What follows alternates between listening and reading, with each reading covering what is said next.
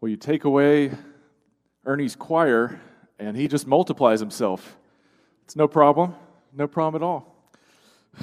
Thank you, Ernie. Hope that you will turn with me in a Bible to 2 Samuel chapter 12. 2 Samuel chapter 12. And today we'll be looking at verses 15 to 25. 15 to 25. The candle of hope has been lit, and we are reminded of just how much we need hope in this year of our Lord, 2020. And there's good news found in this scripture. The good news is that God can and God does give hope to His people. And there is no adversity. There is no year, even a year like 2020, that can stop God from bringing hope to His people. But here's the hard part.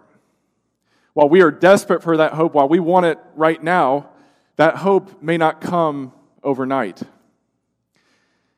What is more often the case is that God builds our hope bit by bit, slowly but surely. And the key thing is whether or not we are willing to receive real and lasting hope, even when it comes bit by bit. Can we still wait for that hope even in the midst of adversity? Because this scripture also shows us that just as God builds our hope bit by bit, God uses adversity, hurt, pain, loss, in order to wean us off of our wishful thinking, our fantasies of what we think is best for us and what we think is best for the world. God uses adversity to wean us off of that wishful thinking. Are you still ready to receive hope? This is real hope, lasting hope. But to receive it, what we see in this scripture is this truth. Your response to adversity will reveal whether you have put your trust and your hope in God or in your wishful thinking about God.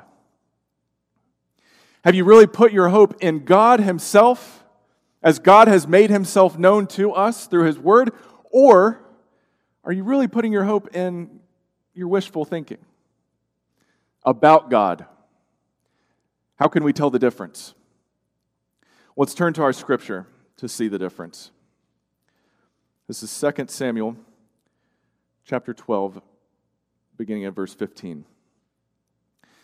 After Nathan had gone home, the Lord struck the child that Uriah's wife had borne to David, and he became ill. David pleaded with God for the child. He fasted and spent the nights lying in sackcloth on the ground. The elders of his household stood beside him to get him up from the ground, but he refused, and he would not eat any food with them. On the seventh day, the child died. David's attendants were afraid to tell him that the child was dead, for they thought, while the child was still living, he wouldn't listen to us when we spoke to him. How can we now tell him the child is dead? He may do something desperate. David noticed that his attendants were whispering among themselves, and he realized the child was dead. Is the child dead? He asked. Yes, they replied, he is dead. Then David got up from the ground. After he had washed, put on lotions, and changed his clothes, he went into the house of the Lord and worshipped. Then he went to his own house, and at his request they served him food, and he ate. His attendants asked him, "Why are you acting this way? While the child was alive, you fasted and wept, but now that the child is dead, you get up and eat." He answered, "While the child was still alive, I fasted and wept. I thought, who knows? The Lord may be gracious to me and let the child live. But now that he is dead, why should I go on fasting? Can I bring him back again? I will go to him, but he will not return to me." Then David comforted his wife Bathsheba, and he went to her and made love to her. She gave birth to a son, and they named him Solomon. The Lord loved him, and because the Lord loved him, he sent word through Nathan the prophet to name him Jedediah.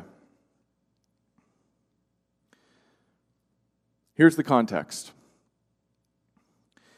After David's grievous sin of adultery with Bathsheba, he then compounded his error by having her husband Uriah murdered by his enemies, the Ammonites. And it looked like David had gotten away with it. By all appearances, he had fooled everyone except God. And God sent his prophet Nathan to confront him. And instead of confronting him directly to say, "You've done wrong, David," he uses a parable. He says there was a rich man and a poor man, and the rich man took advantage of the one thing that the poor man had, one little lamb. And David sees the injustice in this, and he says, "How dare he? The man who did this must die." And then Nathan utters those haunting words, "You are the man." And he says, God gave you everything you could have asked for. He made you king over Israel. And if that weren't enough for you, he would have done even more. But David was not satisfied with God or with what God had given. And so God brings his judgment upon David and his household. He says, after David confesses, "I have sinned against the Lord," plain and simple, no excuses. "I have sinned against the Lord." Then Nathan replied, "The Lord has taken away your sin. You are not going to die. But because by doing this you have shown utter contempt for the Lord, the son born to you will die." And what we read beginning in verse 15 is the fulfillment of that. And so we need to bear down on verse 15. Because what we see in verse 15 are two options. Two options. We have the true God or our preferred God. And for all of us, our preferred God would never do something like this. This is a disturbing text, a disturbing scripture by any light. This seems wrong, even in light of what David had done, committing adultery, committing murder. Now, this child, a baby, is now afflicted by God? This seems wrong. This is not our preference. This is not how we want to imagine God. God doesn't do things like this. Does he? Bear down on verse 15. What can we say about this? Well, at the outset, I need to say there are no comfortable answers to our questions about this. There are answers, but they are not comfortable answers. I can't simply wrap this up and put a bow on it and say, "Here, it's all better." This is troubling. This is disturbing. What do we do with this? Well, the first thing we need to say is the most obvious and probably the hardest for us to accept. And that is that God did it. God did it. We read, "The Lord struck the child." Now, our instincts want to say, okay, let's dig into the Hebrew here and try to find a way out of this. God didn't do this directly, did he? And yet, any honest reading of this will not allow us to get out of it. God did it. God did it. And it's not our preference. It's not how we imagine things in our wishful thinking. But if we're to have real and lasting hope, we need to bear down. We need to accept God as he has made himself known to us and not as we would like God to be. And the simple fact is, God did it. We can't get God off the hook. We want to get God off the hook. Anytime something bad happens, we want to say, well, God, Maybe God allowed it, but God isn't directly involved. And yet, this is in the active voice. The Lord did it. So now we have to ask the question, why did the Lord do it? Why did the Lord do it? And the Lord did it, first, to punish David. God makes this very clear. The Lord has taken away your sin, you're not going to die. But because by doing this you have shown utter contempt for the Lord, because you have scorned God, because you have shown contempt for God, because you don't accept what God has given with gratitude, the son born to you will die. But we also need to add something here very important. This is a punishment for sin, but it is not a payment for sin. Do you see the difference? This is a direct consequence of something David did. But no human being can make satisfaction to a holy God for their sins. Only God himself in the person of Jesus Christ can make atonement, can make satisfaction for your sin and my sin. There's no payment. It's not like, oh, David, you committed adultery. David, you committed murder. Now, in exchange for that, to make restitution, now I'm going to take your son. That's not how it works. That's ridiculous to think that any human being could make payment. This is a punishment, not a payment. We also need to add this truth, that while each person is responsible for their own sins, that doesn't mean that your sin will not have consequences for someone else. No sin happens in a vacuum. It has a way of rippling out. As much as we want to contain it and box it in, it ripples out. It has consequences. But on the other hand, no person has to answer for the sins of another person. You don't have to answer for the sins of your mother or your father. Each one of us must stand before the judgment seat of Christ as individuals. As individuals. You don't answer for anybody else. You answer for your own offenses against a holy God. That we need to be very clear about that. But that does not mean, even though only you can answer for your sins, that other people won't be affected by your sin. We need to be very clear about that. And that's what's happening here. God is punishing David. And God's doing this to humble David, to subdue David. Because without any consequences, if we just left it at the second half of verse 13, the Lord has taken away your sin, you're not going to die, well then he's scot-free, right? He's off the hook entirely. There are no consequences. And he would seem to profit from his sin, from his wrongdoing. But what God is doing is showing David's not profiting from his sin. He's only profiting from the grace of God. The amazing, sovereign, free grace of God. It's not because of anything David has done that he can take credit for.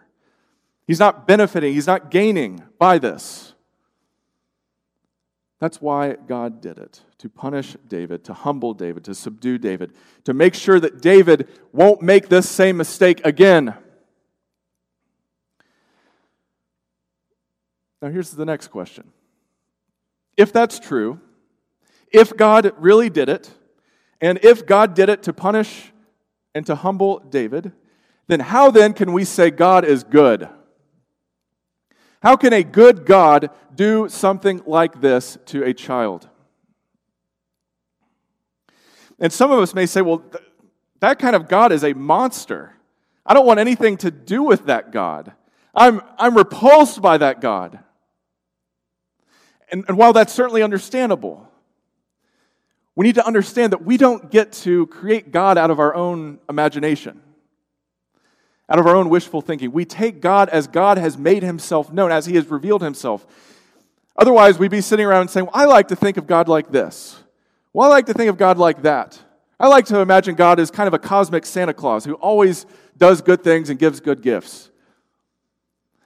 But the revealed God, the true God, will not allow himself to be characterized by that, will not allow himself to be boxed in by our imagination, by our wishful thinking. But still, God reveals himself in his word to be good, to be holy, to be just, to be loving. How could he do this? Here's what we need to remember. God is always doing more than meets the eye. God is always doing more than meets the eye. And God is fully capable of simultaneously punishing David for his sins and saving this child by his grace. God is capable of doing both of these things at the same time. Punishing David and saving this child. Now, why would we think that God is saving this child? This child is afflicted. He becomes ill. He dies. There's no salvation in that, is there? Well, look at what David says in verse 23. But now that he is dead, why should I go on fasting? Can I bring him back again? I will go to him, but he will not return to me. David is saying he has gone to be with the Lord. He has gone to heaven, and there's no coming back. That's a one-way street. But I will go to him. And so we see in even this loss and this adversity and this pain and this hurt, the hope of life beyond this life, life beyond this earth. And so this comes down to a simple question. Do you believe that there is life on the other side of this life? Is heaven real or not? Because if heaven's not real, if that's just a fairy tale, well then there's no justice in this, there's no goodness in this. But if there is, then this child, while yes, afflicted in this life, on this earth, has gone on to a better place. He is in the presence of a holy, loving, and merciful God. And so we can't interpret someone's fate by just this life. There is life beyond this, we believe, because God has revealed it. And so here's what this means for you in Advent 2020. Can you still say, God, I put my hope in you? Even when what God does is the complete opposite of what you think is best for you or your loved ones. Can you say that? This is where real and lasting hope is to be found. And no, it doesn't come overnight. It comes bit by bit, slowly but surely, but it is real. And your response to adversity will show whether you've put your trust and your hope in God or in how you want to think about God, your own wishful thinking about God. Consider these words from Job. Think of all that Job lost. His family, his children, his property. Here's what he says in Job 13, verse 15. Though he slay me, yet will I hope in him. Though he kill me, if it's not God's will for me to continue living, yet will I hope in him. Can you say that? Or you say, no, God wants me to live. God wants my loved ones to live. There's no way that God would want me to die. Be careful. Is that wishful thinking about God, or is that really God? Which do you really hope in? Consider the Lord Jesus in his human nature in the Garden of Gethsemane, the weight of the world literally upon his shoulders. And in his human nature, what does he say? God, Father, if there is any other way, take this cup from me. And what is the cup? The cup is a biblical metaphor for God's wrath poured out against sin. And Jesus, knowing that that's what awaits him, Jesus, the only innocent, righteous, holy person to ever live, he says, Father, if there's any other way, take this from me. That's not my preference. That's not on my wish list. That's not on my bucket list. That's not what I want. But Father, not my will, but yours be done.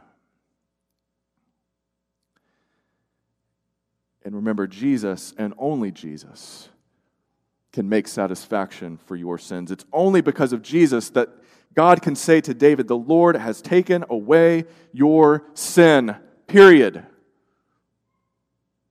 The Lord has taken away your sins. That doesn't mean that the consequences won't still come. That doesn't mean that we won't still reap what we sow. But God has paid the penalty, period. And you can receive it if you choose the true God. Well, what does David do in light of what God does? In verses 16 to 17, we see two responses. Two responses. You can strive, or you can stand off. You can strive, or you can stand off. David chose to strive. He pleaded with God for the child. Can you hear the cries of David as he lies face down on the ground? God, take me. As any parent would. God, not my child. Take me. But notice the contrast with the elders. They stand off thinking, what's going on? What is he doing? He won't eat any food. He's just wearing sackcloth. He's showing signs of repentance. What's happening? Maybe they know what he's done. Maybe they don't know what he's done. Maybe they have no idea why he is so remorseful. But either way, David is pleading with God. And so when adversity strikes in your life, whether it's just 2020 in general or something specific to your life, will you be drawn toward God in the midst of that adversity, or will you be driven away from God? Will you turn to God, wrestle with God, plead with God, say, God, please? Or will you take a passive approach? Say, well, prayer doesn't make any difference. I can't change anything. His fate is sealed, I guess. What can we do? No, may adversity lead you to strive, to wrestle, to plead with God. We don't know what God might do.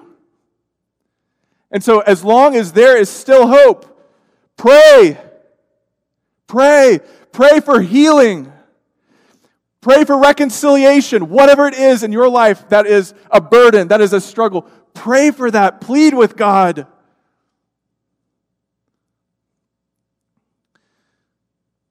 But on the seventh day, the child died. And we see how David's attendants were afraid to tell him. They say, if he was acting like that, he wouldn't eat food when the child was living. What's he going to do now? He might do something dangerous, something desperate, now that the child has died. And David notices they're talking and asks the question, is the child dead? And they answer, yes. Now, look at what David does.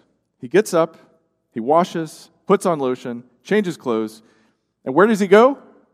He went to the house of the Lord and he worshiped. And this doesn't make any sense. This doesn't compute with his attendants at all. They're saying, what?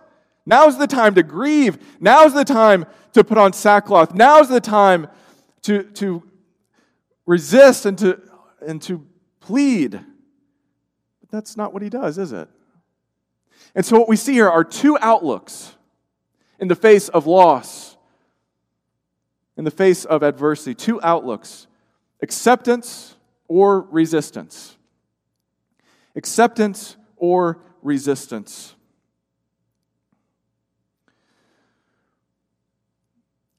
David says, here's why I was doing that. Verse 22, while the child was still alive, I fasted and wept. I thought, who knows? The Lord may be gracious to me and let the child live. But now that he is dead, why should I go on fasting? Can I bring him back again? I will go to him, but he will not return to me. Do you see how David is able to accept God's no? Not because he wanted to. He wanted the complete opposite, that he was pleading, he was pouring his heart out to God for the sake of his child, but God said no. And so you can either accept that Or you can resist that and say, God, why? No, no, this is wrong. What you have allowed is wrong. What you have done is wrong. You can fight it. And that's the attitude of his attendants and his advisors here. They're thinking, no, now's the time to be upset, David. And yet David goes to God to worship. And so, can you accept God's no? Because if you will accept God's no, when the door has been shut, and we know sometimes life is like this. We've been praying for something and the door just shuts.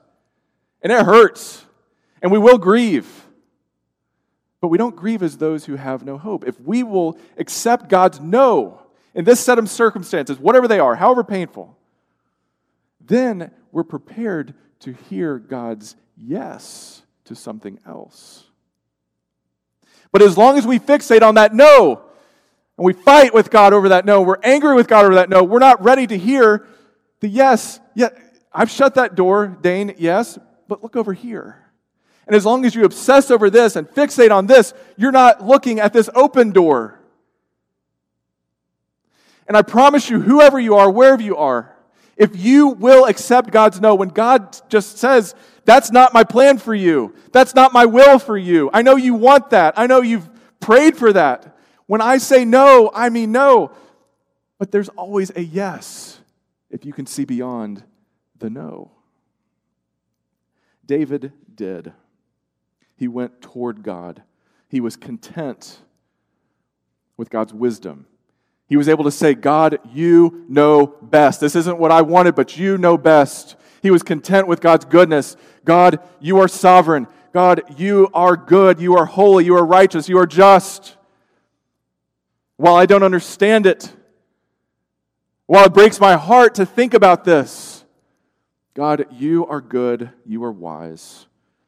And you know more than I know. And you see more than I see. What does he do next? Verse 24. He comforted his wife Bathsheba. Notice for the first time she's called his wife. No longer the wife of Uriah. While this marriage may have begun in immoral ways, in sinful ways, it's still a marriage. She is his wife and he is her husband. And he goes to her. And another son is born, a son named Solomon. And what we need to see in the name Solomon is the Hebrew word shalom, peace, restoration, wholeness. The Lord loved him, and because the Lord loved him, he sent word through Nathan the prophet to name him Jedediah, beloved of Yahweh, beloved of the Lord. This is a special child. So notice here two outcomes. Trust or turning away. You can trust or you can turn away. This is a sign of God's faithfulness. However small, however overlooked, it's just a baby after all, right? But this is a sign that God has not rejected David. Yes, David has been punished. Yes, David has been held accountable. Yes, the consequences for his sin will be passed down from generation to generation. But God is faithful to his king and to his people, and he's proven that with the birth of a son. But some will turn away from this and say, is that it? Is that it? Is that all we have to look forward to, the birth of a child? Or will you trust that through this child, God is doing more than meets the eye? It's just as some angels said to some sleepy shepherds in Luke 2, verse 10. But the angel said to them, do not be afraid. I bring you good news that will cause great joy for all the people. Today, in whose town? The town of David. A Savior has been born to you. He is the Messiah, the Lord. And here's the kicker. This will be a sign to you. You ready? This is it. It's a big buildup. You will find a baby wrapped in cloths and lying in a manger. What? This is the hope of the world? This is what we've been waiting for? This is the Messiah, and he's in an animal trough? Will you show contempt for that? Will you scorn that? Will you turn away? Or will you say, yes, this is God. This is the God who brings life out of death. This is the holy God who makes atonement for sinners by giving his very own Son, the righteous, innocent one, to die in their place. This is the God who brings redemption and salvation out of the cross. Will you trust him? No matter how small, no matter how overlooked the sign might be, can you say, God, thank you. Thank you. Because what's propelling David to pray, to plead, to wrestle with God, it's not that he hopes to manipulate God.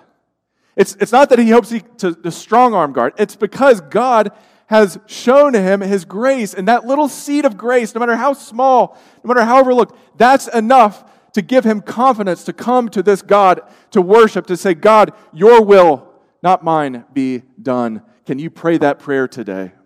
In the midst of 2020, in the midst of whatever we see in the headlines, in the midst of whatever personal hardships you're facing in your life, whatever adversity there is, can you say, God, not my will, but yours be done?